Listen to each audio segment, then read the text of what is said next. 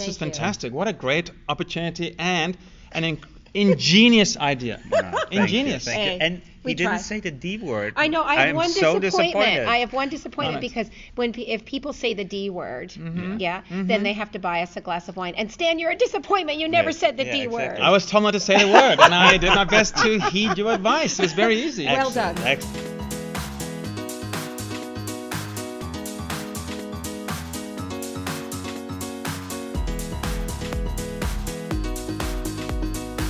Sorry for Saying Sorry Media presents the Purr Podcast, the best podcast for feline medicine and surgery with tips, tricks, and updates for the entire veterinary healthcare team. If you're dying to know more about cats, keep on listening. Here are your hosts, Dr. Susan Little, famous cat vet and textbook author, and Dr. Yola Kerpenstein, talented surgeon and social media geek.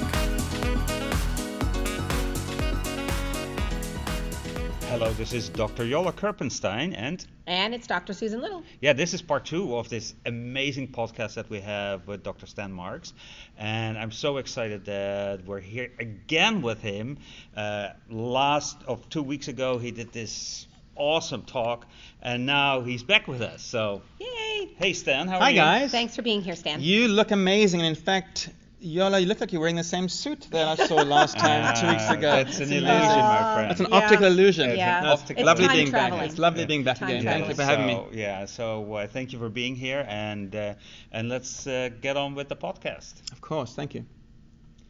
So we've been talking about this in the context of common feline chronic enteropathies. A lot of those would fall under the IBD umbrella. Yes. Right? Yeah. So let's just switch gears for a minute because Yeah. the other common Yeah. enteropathy in cats is lymphoma. Yes, indeed. So I'm assuming there's, or maybe I shouldn't assume, is there any role for manipulating the microbiome in lymphoma treatment? Because we tend to focus on drug therapy, Yeah, that's a fantastic question. right? It's a really good question.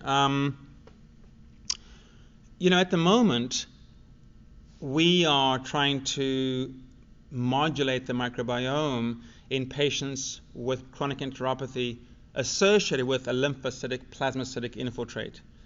And at least in the cat, there appears to be emerging and increasing evidence that this inflammatory milieu is often It's like a continuum, maybe, right? precisely, it Yeah. is a continuum. I think that's a good way of putting it. And I'm not aware of at least any results yet. Now, there are people looking at this. There are people looking at it, and I can't give too much detail at this juncture, but there may well be benefit to modulate the microbiome in an effort to see whether that can impact the severity of the lymphoma, or more importantly, or equally importantly, could I reduce the dose Of drugs. of my toxic drugs, Absolutely. prednisolone and or chlorambucil, when I juxtapose it with a transplant? And I think the answer is possibly yes. It's a maybe. For sure. I think this is But- hugely intriguing, isn't it? It is. It's very, very intriguing. But what I'll say, though, Susan, as well, is that at least in our practice at UC Davis,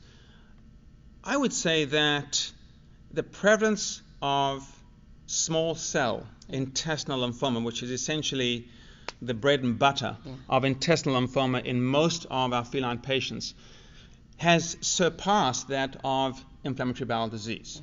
It really, really has. And again, is it a reflection of me seeing those patients in a biased environment where they've already been diagnosed or managed for their inflammatory bowel disease in the real world, and then they come to me because they now have recurrent diarrhea which did not respond to dietary manipulation or to prednisolone? It's possible, but we're also seeing some primary cases coming in that actually have small cell lymphoma from the get-go. And I think what I should really stress at this juncture too is that I don't want people to think that this is it's a black and white phenomenon, meaning it's either IBD or it's either lymphoma. Because Good if you point. took a cat to surgery or even to necropsy and you obtained multiple full thickness biopsies along the length of the intestinal tract, beginning at the proximal duodenum all the way down to the distal ileum, you could find an impressive number of cats that have histopathologic features of IBD, not far away from regions of bowel that actually have confirmation of lymphoma. Yeah. And we see that not Yeah. uncommonly. I So am it- happy that you're talking about surgery. Ah, Because yeah, yeah. now Finally, we can Yoela's been finally waiting have for a question something right that brings here. He was surgery in. asleep. I I saw know. him. He was drooling a little I know. bit because It he was Just like, exhausted. I was out of And I there. just was mentioned the like, word mentioned surgery. surgery or and oh my biopsy. God, there he is. He's There he awake. is. There he is. So almost luxated his neck Indeed. as he So woke up there's from his, always yeah. a lot of discussion, and Yes. this is for surgeons once again. Yeah, yeah, And when you do an exploratory surgery, if you do it, and you have to take biopsies from Yeah. the GI tract. Yes. How many should we take, How and many where and should where? we take them? Good question. Wow, great question. Yep. Well, I'm going to answer that question, but I'm also hoping that we can have a very, very important conversation that's going to be focusing on full thickness versus partial thickness biopsy. Yeah. Is there a role or a place for endoscopically procured tissue samples from these animals? And is that inferior to full thickness biopsies that we might Good. obtain Let's via go surgery? there. Where should we go first? You tell me. Let's 'Cause make I'm gonna- Yoela happy, and we'll talk about. Let's start we'll with talk about where, surgical biopsy. and then Yeah. why you prefer partial versus full.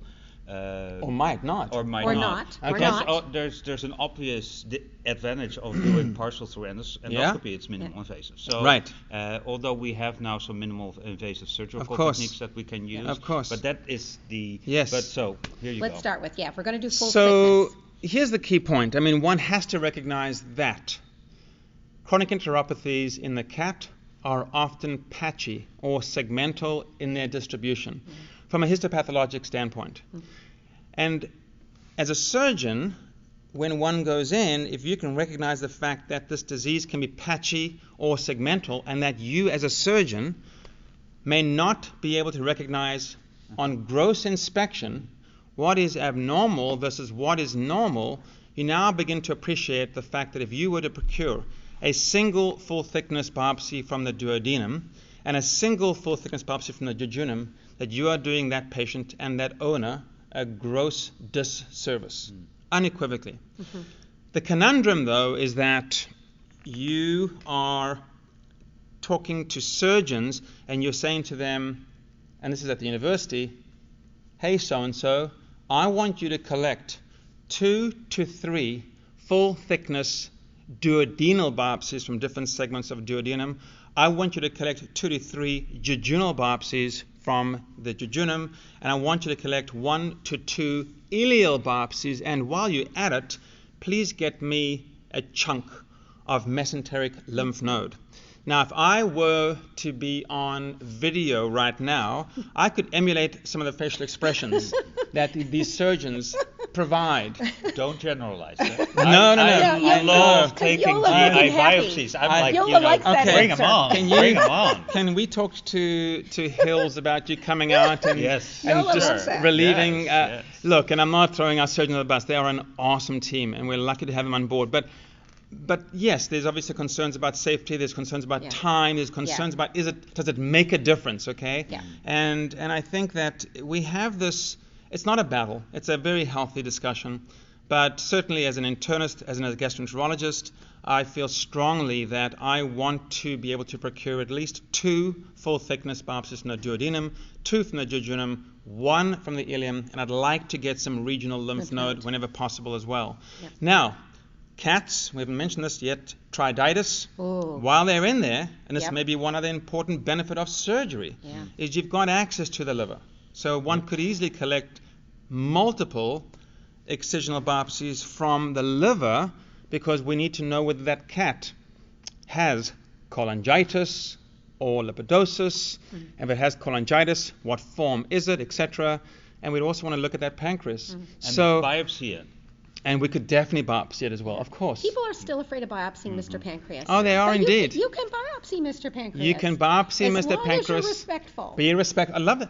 You know what? You must be telepathic. Yes. I swear to God. I was going to say, as long as you're respectful and you treat this organ. She is amazing, She's but amazing. also a little scary. No, she's lovely. Oh, no, no, she's lovely. This is me in lectures. Oh, Be no, she's respectful lovely. of Mr. Pancreas. Oh, no, I love that term. Right, you can But do it. I was going to say, so we, at least at UC Davis, Why is the pancreas male, by the way? Oh, because you have Why to is be it not very Mrs. careful. You Pancreas? have to handle them with care. This could be interesting. Okay, this is going to be. Let's not. Yeah, we'll talk later. I didn't ask that question. I didn't even know that we had a gender for the pancreas. I do. Indeed. All right. Yeah, okay. I'll get into trouble if I say. Okay. So, but our surgeons typically will go ahead and collect 2 full thickness from duodenum, jejunum, 1 from the ileum usually, and get some lymph node. Yeah. Recognize too, then, this is important for veterinarians out there, that if you were to look at the segment of small bowel that is most commonly involved with small cell lymphoma, It is it is the jejunum. Ka-ching. It is the jejunum. And that is important when one is beginning to plan the potential method of procuring tissue from the bowel. And it's really important to be able to access the jejunum endoscopically if you're relying upon that particular procedure. Yeah. So just to go back to the original question. Yes. So you say at least 2 of the duodenum, then you can make as many biopsies in the jejunum because it's so big. So 2 probably is not enough, but 2 to 3 you say. Yes. Ileum, as a surgeon, I would be a little worried about because it's not that big. I mean, Correct. in a cat, it's probably a couple of centimeters. Correct. If you take 3 biopsies, it's like a Absolutely whole right. incisional. No, totally. So we typically rely upon 1 full thickness biopsy from the ileum, recognizing as well that we can certainly see some variability. One thing that I want to preface before I forget is that when these cats are being assessed for their chronic enteropathies, the assessment of cobalamin status cannot be overemphasized. Yeah. And we usually have the luxury of getting a B12 back before we perform biopsies of the gastrointestinal tract, whether it be full thickness or partial thickness. So we can run our B12s in-house. Yeah. And I guess what I'm simply saying is that if a cat is hypocobalaminemic, it is pivotal that one does not forget about the importance of collecting tissue samples from the ileum. And Mike Willard eloquently showed years ago in the Journal of Vet Internal Medicine that it's not uncommon for the ileum to be the segment of bowel that's involved with small cell lymphoma, and in the upper segments of bowel, you've got inflammatory bowel disease, for example. Yep. So, Yep. I mean, it's an important part of the bowel that we should not ignore. I'm glad you mentioned awesome. that. That's awesome. You haven't answered the partial versus full. Yes. Yeah. Oh, let me do it. Yes. Let's do it. Let's do it. So, because in my practice we scope a lot of cats, but we Yes. also do a lot of XLAPs. Yeah. So we do both, and this is an ongoing debate. And you certainly see people who say, "Oh, they all have to be full thickness," and you see other people who say, "Eh." And we had this discussion about scoping cats. It is not that difficult. Yeah, Yola and I recently had a discussion because we heard of a colleague who thinks cats are too difficult to scope. So too bad we don't have some video right now because Stan just had really. You had a very similar facial expression. I went to me. ophthalmic. Yeah. Now we need to get off the lecture. Yeah. Yeah. So, but I think that's unusual. So Yeah. lots of people like to scope cats. So talk a little bit about Look, that. here's my concern and my frustration. I'm going to be honest with you. There have been several peer-reviewed publications in the veterinary literature that have endorsed the benefits of full thickness biopsies obtained surgically, obviously, at the expense of partial thickness via endoscopy that I think have truly done a disservice to our profession. Yeah. Honestly. They put a bias in These there. are weak studies that have been fundamentally flawed, that do not portray the full picture of what we should be really talking about. And I'm concerned that veterinarians who read the literature are looking at this misinformation, which is of great concern to me, as I mentioned before. And speakers talk about it too. It's not just in the literature. Of course. Yeah. Here's the thing.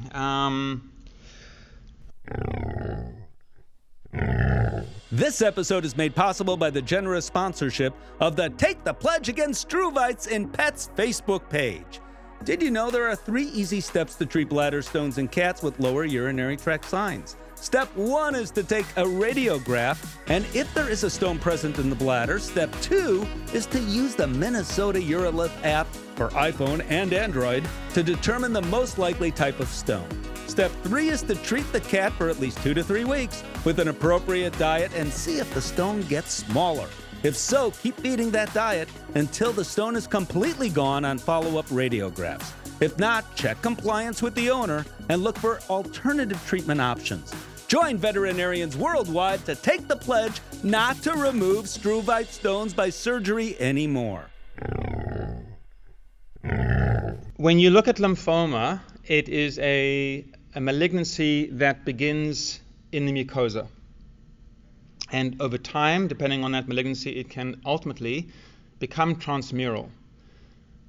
When you look at the notion of collecting partial thickness biopsies collected via endoscopy, it should be stressed that one is collecting between 13 to 16 pinch biopsies of the duodenum, and for cats with reasonable skill levels of the operator and an appropriate length endoscope, you should be easily able to access the jejunum, and you should be able to get sufficient samples from that segment of bowel without any problem at all.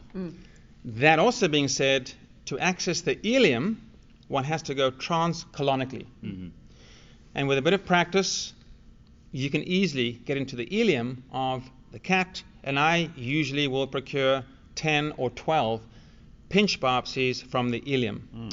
When you look at the collective surface area of the mucosa that I am getting from the duodenum, where I'm getting on average 10, 12 intestinal villi per partial thickness biopsy, and you collect those together with my duodenal biopsies, with my ileal biopsies, you cannot for a minute begin to tell me that you are going to get a greater or wider representation of bowel when you go in surgically. That is absolutely nonsense, okay?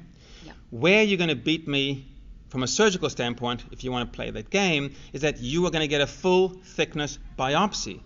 And if you talk to pathologists like Peter Moore, who's written a book on intestinal lymphoma in the cat and has done an incredible job and contribution with our knowledge of this disease, he would argue vociferously that partial thickness in the eyes of a competent pathologist with good quality biopsies, I need to stress that, getting biopsies perpendicular to the mucosa, not getting villous tips with poor technique is more than adequate and might even be superior in his experience.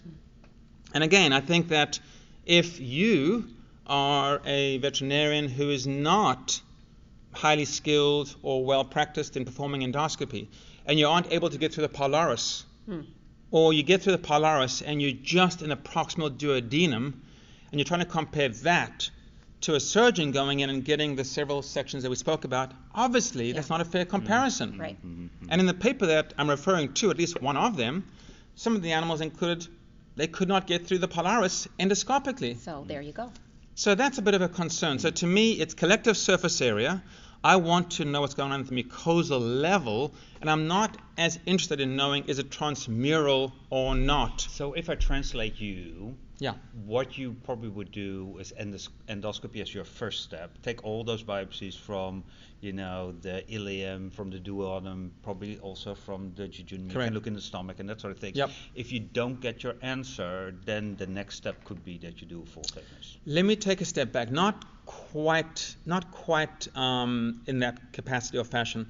We are very spoiled, and I want to stress that this is not the same as the real world. I typically am able to have a top radiologist boarded with a resident at his or her side doing abdominal ultrasound within 2 to 3 hours of me evaluating that patient. I'm able to get blood work back within several hours of me submitting my CBC and chemistry panel and B12 folate to our lab in hospital. And I'm going to be the first to admit that that gives me a tremendous advantage and benefit, because I can look at this patient, not just from its history and physical exam, but its lab work and its imaging findings, and say, whoa, this animal should also get liver biopsies. Yeah. Okay? Yeah. This patient Yeah. has a weird lesion on his pancreas Yeah. that I need to further Yeah. explore or investigate. I'm not going to do endoscopy on Yeah. that animal. Yeah. Hell no. It's going to go to Of course, surgery. of course. Okay? And if we want to get colonic biopsies, I should just stress this as to be complete, we will usually use endoscopy to collect partial thickness from the colon Sure. and try and minimize the need for getting full thickness sections from the colon, unless there's a mass, Yeah. of course, Yeah. that warrants removal. Yeah. So I think that makes sense, right? There's room to evaluate your patient and say some are probably better to go to Precisely. surgery, Precisely. which is essentially what we do. So the other thing that's popped into my head, because it's a common problem for me, and I'm sure it is for you. So we've talked about how IBD and lymphoma for some patients might be a continuum. Yes. So, and we will sometimes get histopath reports back where the pathologist is unsure. Yep. So next step, PAR Yeah. testing, immunohistochemistry. Yeah. So let's talk a little bit Yeah, about that's a good that. question. Yeah. And again, I think the question surrounding the H&E sections is going to be dependent on which pathologist is assessing or evaluating those tissues, samples, as you know. But certainly, immunohistochemistry, with the advent of us being able to stain these lymphocytes with a CD3 marker, for example, and assess if these are all of a T cell, immunophenotype is very readily done and does give you an additional layer of benefit. That being said, with the advent of molecular testing to do PAR or clonality, that does give you another layer of increasing sensitivity. But I want to stress that PAR testing should never be done in isolation. The PAR testing is a part of a complex puzzle that is being used to help further investigate the likelihood of an H&E section and immunohistochemical stain section being lymphoma, because we can certainly see PAR negative lymphomas, especially when you have an early emerging lymphoma in an inflammatory background. Sure. And can you explain to the audience what you mean with PAR testing? Yeah, I mean, essentially, PAR testing that can be done now through different reference labs and through, our university and many other universities as well, is the testing, I should stress too, by the way, can be done on formalin-fixed Fixed sections. samples, which is nice. So that's beautiful. Yeah. So you've collected your tissue samples for H&E staining, whether they be full thickness or partial thickness. They're in a block. And you now want to go ahead and do additional testing. You can basically take sections from that block, send them to a reference lab or to the university where they can go ahead and process those accordingly. And essentially what they're trying to just do is determine whether the cells, the lymphocytes, are of a single clone, which would be more consistent with lymphoma, or are of multiple clones, which is more consistent with inflammation. And so they can look at this genotype, essentially, of these cells to make that determination. And as I said before, it's not a perfect test. I can say that at least at UC Davis, this is done in triplicate, and we have seen early emerging lymphomas that could be missed potentially because you've got this profound inflammatory background, and that if you were to wait 6 months or longer, it might be more obvious with both H&E stain sections or with clonality. So we don't routinely do clonality on all of our biopsies. We do not. And I will say this too, that's probably an important point to think about, is we've done some work at the university with a big reference lab, and colleagues of ours at Texas A&M have also done some beautiful work which has not been published, so I want to be careful how much of this I divulge. But what's a little bit concerning is that there's unequivocally a population of cats who either have no clinical background. So these are animals coming in for a routine elective dental procedure. Yeah. Okay. Beautiful animals. Yep. Any weight loss? Nope. Yep. Any vomiting? Heck no. Diarrhea? Beautiful stools. And the animals are being scoped while under anesthesia for their dental procedure, Yeah. and are then having those tissue sections reviewed histologically, with immunohistochemistry, and with PARR or PAR. And there is a subset of cats that are clonal that may not be reflective of the H&E biopsies, and that is a question. Wow. There's several theories as to what that may portray, or may these be very early cases that if you were to follow them out longitudinally, they may develop Because lymphoma. they're clinically normal. They're so who clinically knows? normal. Yep. They're So who clinically knows? normal. Yeah. In the work that we've done so far, I'll simply say at UC Davis, it is exceptionally rare, almost unheard of, to have a feline patient with a chronic enteropathy having intestinal lymphoma at an age younger than 5 years. Yeah, it's a middle-aged cat. That's sort of a Yeah. general rule of thumb. So Yeah. if you were to Yep. see a cat that's 2.5 years of Yeah. age with chronic diarrhea, Yeah. might it have small cell lymphoma? Of course, it's on the differential list, but is it likely? Heck no. The cats that we look at, and those that have been done by a large reference lab in the area, have typically been 5 years of age or older when they were diagnosed. Yep. So this is all really cool. I think we need to finalize the podcast. Normally we have podcasts of no. about 25 minutes. We haven't been going along. I know. And we're talking about diarrhea. Keep Are you on kidding me? talking about. So we probably have to come back to talk about diarrhea. Goodness me. Just At a pub or something like that, maybe. I think so. If you think about Yeah. people in practice, Yes. so we have a lot of fans from, for instance, from Brazil. I want to And go to Brazil. Well, hey, He is an awesome speaker, Oh, so no. invite him. we'll make it Okay, happen. exactly. We'll Yeah, go make it ahead. happen. But Yeah. so I'm in practice, and I have a 1 or 2 person practice. Yes. What are the essential tests that you would tell them to do with a cat with a chronic enteropathy? It's a great question, especially from a surgeon, I will say. That's a really, really good question. I'm No. impressed. No, that's a actually. wonderful question. It's a I'm practical im- one. It's yes. relevant. Go Bellamy. Look, and I tell my students this every day. I mean, the art of the history and the physical Yeah. examination Oh, cannot be ignored. Oh, Stan, I And love you for saying that. Aw, thank you. It's old school, but it won't change. It won't will not change. And I like I say, I mean, I'm in the middle of teaching our GL block now to our junior, third year vet students. They're awesome too. And yeah, I keep coming back to history, physical exam. And I tell them, and I will say this to veterinarians in practice, when you leave the examination room and you've done your due diligence with your history and your physical examination, and with experience, you can begin to formulate a list of most likely differentials Yeah. because you've already created a problem list Yeah. from that history and physical exam. And you should be able to create your top 3 or 4 causes for this particular animal's enteropathy, that blood testing and imaging of the abdomen is essentially going to be the icing on the cake to confirm your clinical suspicions.